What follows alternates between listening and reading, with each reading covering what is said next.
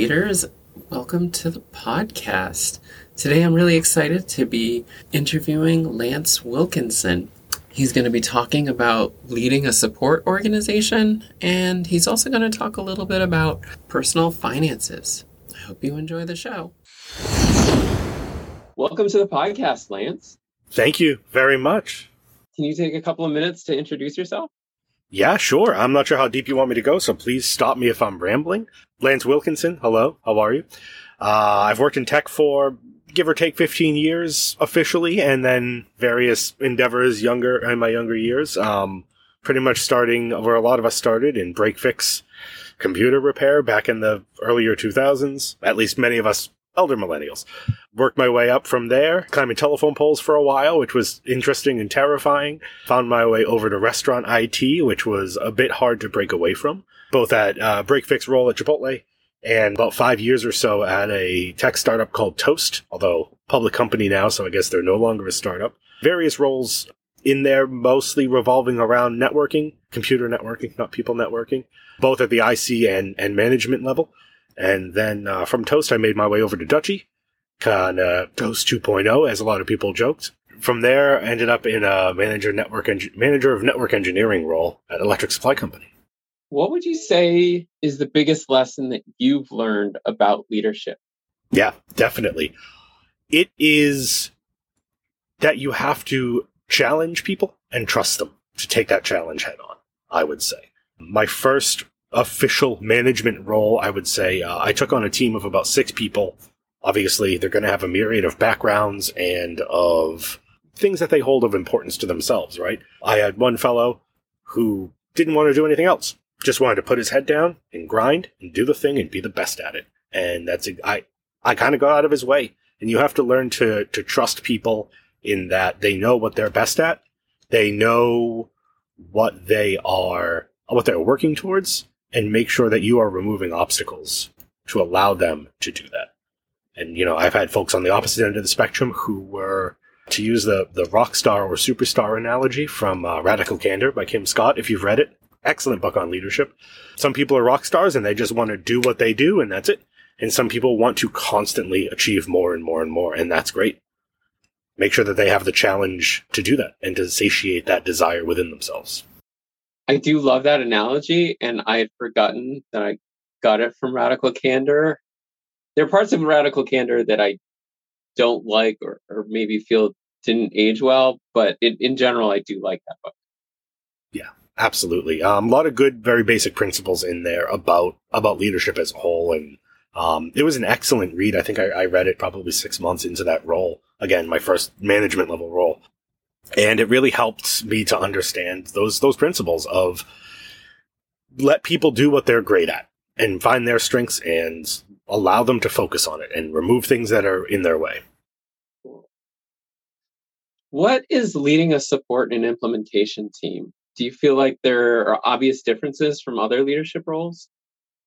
Yeah, I would say they're both very, very metric driven, which is something that, personally, I'm not going to say I'm struggling with, but I'm challenged by in my new role, which is more of an engineering focused role and more of a focus on accomplishment and a project, a sprint kind of mentality.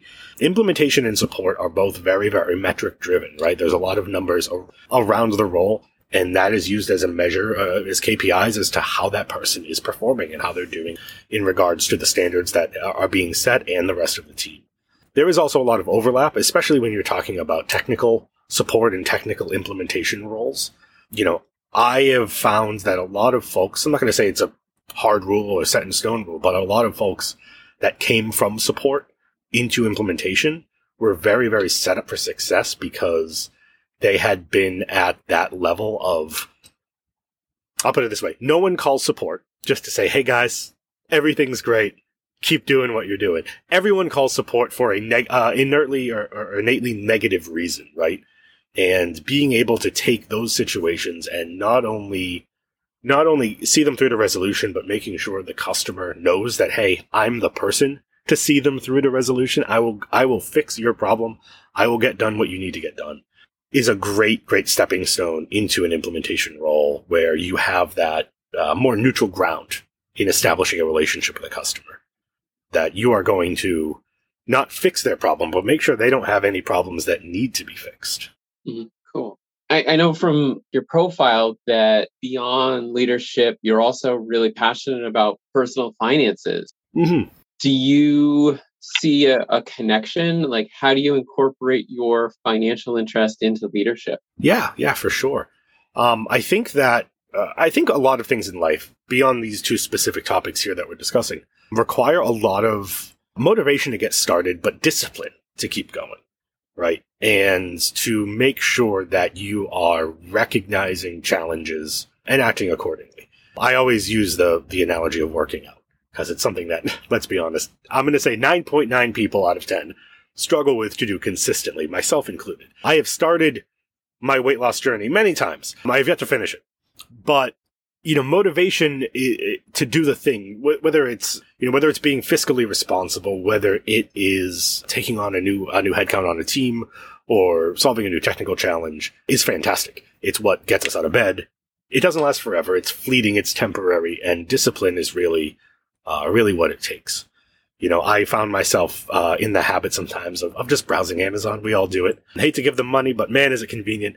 And, adding things to the cart. I'm like, oh, I'd love to buy that. I'd love to buy that. And then just letting them sit there for a while, fiddling on it a bit. And then you come back to it in a day or two and you're like, I don't need that. I don't need to buy, $1,000 telescope or something. And I find that very similarly with leadership too. And you have to recognize when you're doing things, when you're working for work's sake, when you're doing things in a rut, not mediocre, what's the word I'm looking for?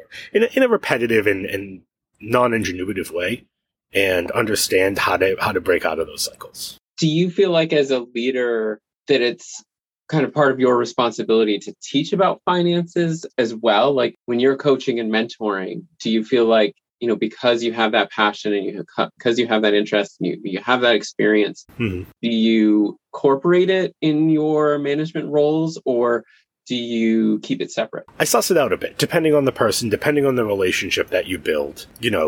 I have managed folks who are all business, don't want anything to do with you basically outside of the 9 to 5 or whatever grind, and that's perfectly fine. Everyone has their boundaries. But I have definitely, in the relationships, in a working environment that I've established that have been a lot more personable, I have definitely offered advice. One key thing that comes up or pops into my head is a fellow at Toast who was one of the first, I'm going to say under 20 people that were hired. And when I say he was drowning in stock and equity options, I mean it. I was very jealous. At the same time, he took a huge risk. He joined a pre-seed startup company, and he was awesome at his job. And when rumors started flowing and, hey, maybe the company's going to go public and, hey, this is actually going to be worth something, what we've all worked towards. Knowing what I know, I kind of set an aside during a one-on-one, and I'm like, hey, I'll call him John.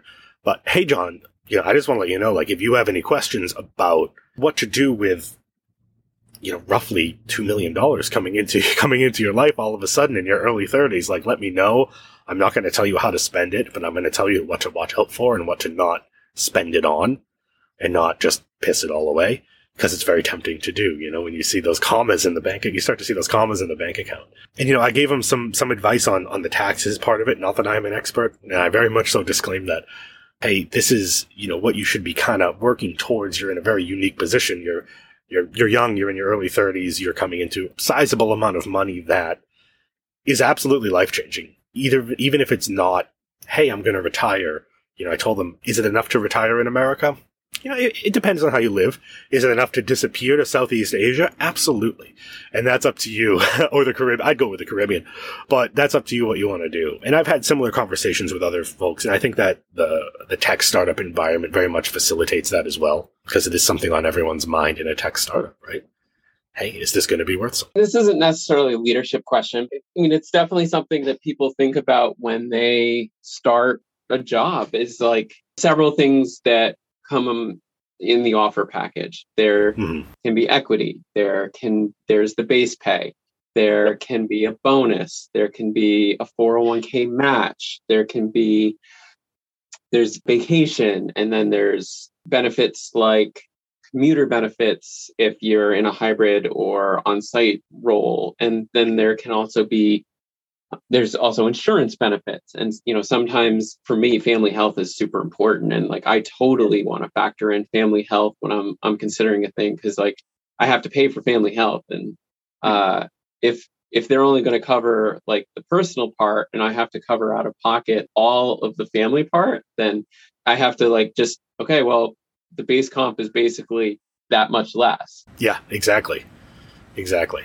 Like, how would you counsel people about thinking about that? Because even for experienced leaders that are thinking about new roles, that can be a daunting process of figuring out, okay, well, there's this small base salary, but then there's this giant quarterly bonus, or there's a 401k match. Like, what do you look at in a package, and does it depend on age? And what's your advice for people that are looking at potentially accepting a new role? Mm-hmm. Definitely, great question. I would bucket it into tangible money and intangible money. Tangible money being what is going to show up in your bank account biweekly or twice a month, depending on, pay cycles are weird nowadays. What is actually going to show up predictably in your bank account? Very similar to personally, off the rails a little bit. I had oil heat a long time ago, and it was the worst because you fill it 4 times a year, 200, 300 gallons of oil, $600, $400 to $600 a pop, and then never again. And it was extremely unpredictable. You didn't know how much you'd need. You didn't know what the current price was. You couldn't really budget for it. You just had to set aside some money for it throughout the year. Whereas having electric or gas heat, you know what that's going to cost you. Every time the heat runs, it's going to be X amount of money. I like predictability. I think humans like predictability. As much as it can be beneficial to push yourself outside that comfort zone in some areas of life, money generally isn't one of them, in my opinion. So I would say that the base pay is really the key element there. Is that base enough for you to live the life that you have designed, that you have developed over the years, and make sure that you can A, make ends meet, and B, hopefully save on top of that. Because that is something that, I think it's like 40, it's high 40s to mid 50s percentage of Americans simply just don't save or save less than 5% of their income. And that's terrifying to me. And then you start to factor in, like you said, the healthcare, which is obviously a huge, we can go very deep down that rabbit hole in America, but we won't. The healthcare is what it is, and it's unfortunately a necessity. And like you said, I think you put it very, very eloquently that when you are thinking, hey, I'm going to have to pay $700 a month or something out of pocket for the additional healthcare beyond my individual coverage that I need, that is absolutely how I would look at it. It's simply that $700 less of that biweekly pay or what have you per month, $350 per check, that I am going to have to just basically consider gone because it is a necessity. And then age, you also mentioned, is definitely a factor. I'm on the cusp of 40. It feels bad to say it. I was talking to a friend earlier about it, and 30 years ago, Jurassic Park came out. I think it was more than that. But little things to make us feel old. It's great. But that is a factor, and that's something that I personally factor into decisions in terms of employment and healthcare, because it's directly linked to employment in America. You have to consider that. What are my predictable healthcare costs? If you go, to your primary care twice a year for a checkup, and maybe you need a Z-Pack once a year or something, chances are you're not going to really put as much stock in that as if you've had multiple issues. And personally, I get MRIs every 2 or 3 years for some spine stuff. I factor that in. I've actually even thought too, hey, I'm going to go on vacation in Mexico next year. Maybe I should just get an MRI for $200 while I'm down there, because the MRI machine's the same. But the other variable there, especially in the tech or startup world, is equity. And I have looked at it through rose-colored glasses. I have been chained down by the golden handcuffs, as they say.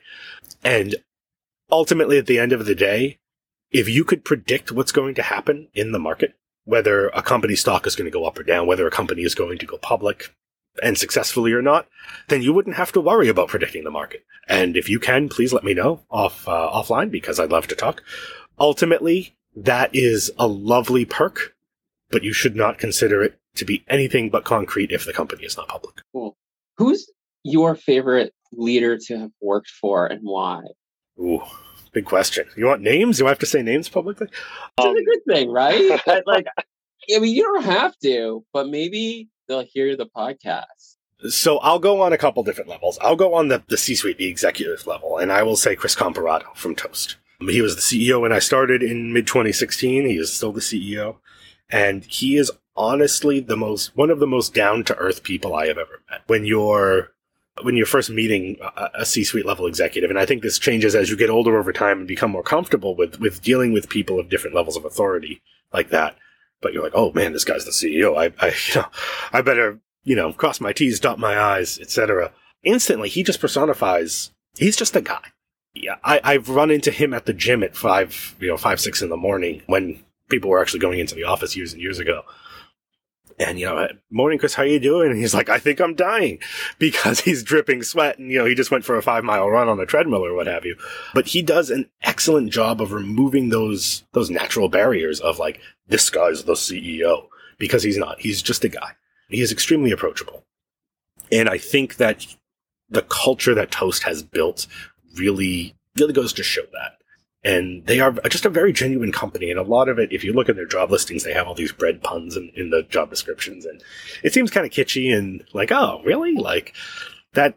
It's almost cringy in a way, but it actually is legitimate and they do mean it. And it's a rarity in the world, I have found. On a more direct level, I would say, going with another Chris Ridings, who I worked with both at Toast and Dutchie. He is a customer success leader. I think he's currently a VP of customer success at Dutchie. Can't recall. But he has that approachability, that humanity to him. And he very, very clearly will say, this doesn't work, or we're doing this wrong. Like, here's why I think, if you think different, tell me. He's not early 90s sitcom vice president or anything like that in the 3-button suit. Again, he's just a guy, and he really puts out there that you can challenge me. I want you to challenge me if you think that I'm wrong. I'm not the end-all be-all. We are here to work together, and you're working with him, you're not working for him. And I think that's really what it boils down to, of no one wants a boss, no one wants a manager that makes you feel like crap about yourself. Makes you feel like I have to do what they say. To a degree, sure, but it's more of a collaborative, and really my ethos, I guess, I don't think that's a word I use very often, but of managing people is, I am not successful in my role unless I can make sure that you're successful in yours. Whatever that means, even if it's work, if you're having difficulties with other teams at work, or you're having difficulties with customers, or you need help because you're buried in credit card debt, whatever it is. If you're not successful, then I have work to do. And I think that everyone I've worked with, the people I've named and the many, many that I haven't over the years, over the decades, I can say, have really personified that. And I think that's what matters. Cool. You were talking about approachability earlier. Do you feel like there are lessons that you took about approachability that maybe you can share with us, or that you try to apply or is it something that you don't feel is really for everybody? Everyone has different styles. Mm-hmm. Everyone has different styles. I'm brought back to the 4-Hour Workweek. Have you read that, Tim Ferriss? A little outdated, a little high level, and maybe some of it's a bit gimmicky, but he writes brilliantly, and he described a boss that he had at one point who introduced himself during a meeting. Company all hands, just joined the company. He goes, hey, I'm so-and-so. I'm here to build a sales team. And he sat down. And that's exactly, according to Tim Ferriss, what he did. He did not make friends with anyone. He was on a Mr. last name, Mr. Wilkinson basis with everyone. And that was it. No one liked him, but he did a fantastic job. And there is something to be said about that. However, I think that as younger generations are entering the workforce, as the morals and principles that they uphold are now more and more actively a variable that as a people manager you have to navigate. And I'm saying that in a good way. I agree with them. I don't agree with the stand up, say half a sentence and sit down. I think that what I'm finding is more and more often people are taking that more approachable approach. I have had times, probably more so when I was a supervisor and not in an actual manager role, where I probably played my hands too close to my chest and didn't let people in on what I was doing or what I was planning or thinking, and it creates dissonance. At the very least, it creates dissonance and a lack of harmony. And a team, there's no I in team, right? I know there's an M and an E, but there's no I in team, and without that level of transparency and the word you used, approachability, I think that the chances of success become more and more rare the more that goes on. Do you think that it can ever go a little bit too far? Oh, yeah, absolutely. Yeah. Have you had, it was interesting what you were saying about generational differences. And do you feel like there's lessons that you've learned from the different generations that you've worked with? Like, have you worked with a lot of generations or have you not?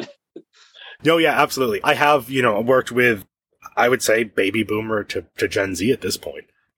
And I think I'm relatively lucky in saying that a lot of the older generations that I have worked with, the more the baby boomers that I have worked with, have been, simply put, awesome people. 9 out of 10 of them or so. The few that haven't been, generationally aside, just the few that haven't been, I find often, if they're in an environment where they are the odd ones out, they simply do not last. For one reason or another, generally, I think a lot of times they leave on their own volition. I have examples of the opposite of that. But I have experienced as well, a manager, especially during my younger professional career, that those lines were too soft and too blurry. And, I specifically recall he sent me a text, and obviously his name will be redacted or withheld, but he sent me a text one night saying, "Hey, are you going to be at such and such a location?" It was 10 o'clock at night. And I'm like, yeah, I'm going there tomorrow. He goes, "Okay, I'll meet you there. Bring your laptop." And that was kind of code for like, hey, you're getting fired. And I didn't sleep. I simply did not sleep that night. And finally, I think at like 3:30 or 4:30 in the morning, I texted him. And I'm like, "Are you going to fire me in the morning? Because I need to know. You just need to be a man and tell me. Be an adult and let's have an adult relationship and don't string me around." And he goes, "What are you talking about?" He didn't even realize that he had crossed the line like that. And we're still friends. We talk to this day. We see each other once every year or three whenever life allows. And he's a great guy. He was too young to be a manager. He was slightly older, I'd say 6 or 8 years older than me, but he was simply too young to manage people. I think that really what it has to do with is your capacity, your ability to remove yourself as the main character in a situation and realize that, hey, I'm not the most important person here. I'm not the one that's going to say how it's going to be. I'm not the director of NASA or the president or anything. I'm just a guy or a person managing a team that needs to do the thing. Is there anything you want to plug? I've mentioned a few books. Honestly, I think that, the small shortcomings that it has, I think Radical Candor is a great read for anyone in or entering into a management or leadership role. Honestly, Kim Scott did a great job of laying out some framework as to how to approach a lot of different subjects and conversations that come up and situations. Like you said, it's not perfect, but what is? Yeah. What is perfect? In terms of finances, I am personally, I'll plug myself. I hate doing it, but I suppose I should get used to it in life. I'm starting to put together a newsletter about financial well-being. I've learned that there is absolutely no way to say, hey, let's talk about your money without it making it seem like I'm going to try to swindle you out of something. I don't even like managing my own money. I don't want to manage anyone else's. I just want to pass along information because I have been, I'm going to say, at rock bottom. Maybe not comparatively speaking to some folks' situation, but I've been in a real crappy place financially and really turned it around, and I just kind of want to help others do the same. LanceWilkinson.com. You can go there. You can sign up. I send them out every Wednesday. I will be starting to send them out every Wednesday. Would love to have you join and read along. Awesome. And I will include a link in the show notes. Beautiful. Thank you. Who do you feel is a person that I should absolutely interview? Yeah, absolutely. There's actually a former coworker of mine, Izzy Sheard. I hope I'm pronouncing his name correctly. He is really building up audience on LinkedIn in terms of offering tips as to how to grow their job search, how to grow their career, how to search for jobs, little shortcuts and hacks. I think he called it. I teach people hacks to save hours every week in their job search is his tagline. But he's an awesome guy. extremely down to earth and approachable. Again, he really simplifies the process and has a lot of great insight into what the hiring managers and leaders are looking for when they have open headcount, when they're looking for key talent. And he would really be a great person to speak to about that, especially in this economy, as silly as it sounds, but in this job market right now with all the layoffs and stuff, it is more applicable than ever to many people's lives, for better or worse. He has some fantastic content out there. Awesome. Anything else we should cover before we close? I think I am good. Let me see.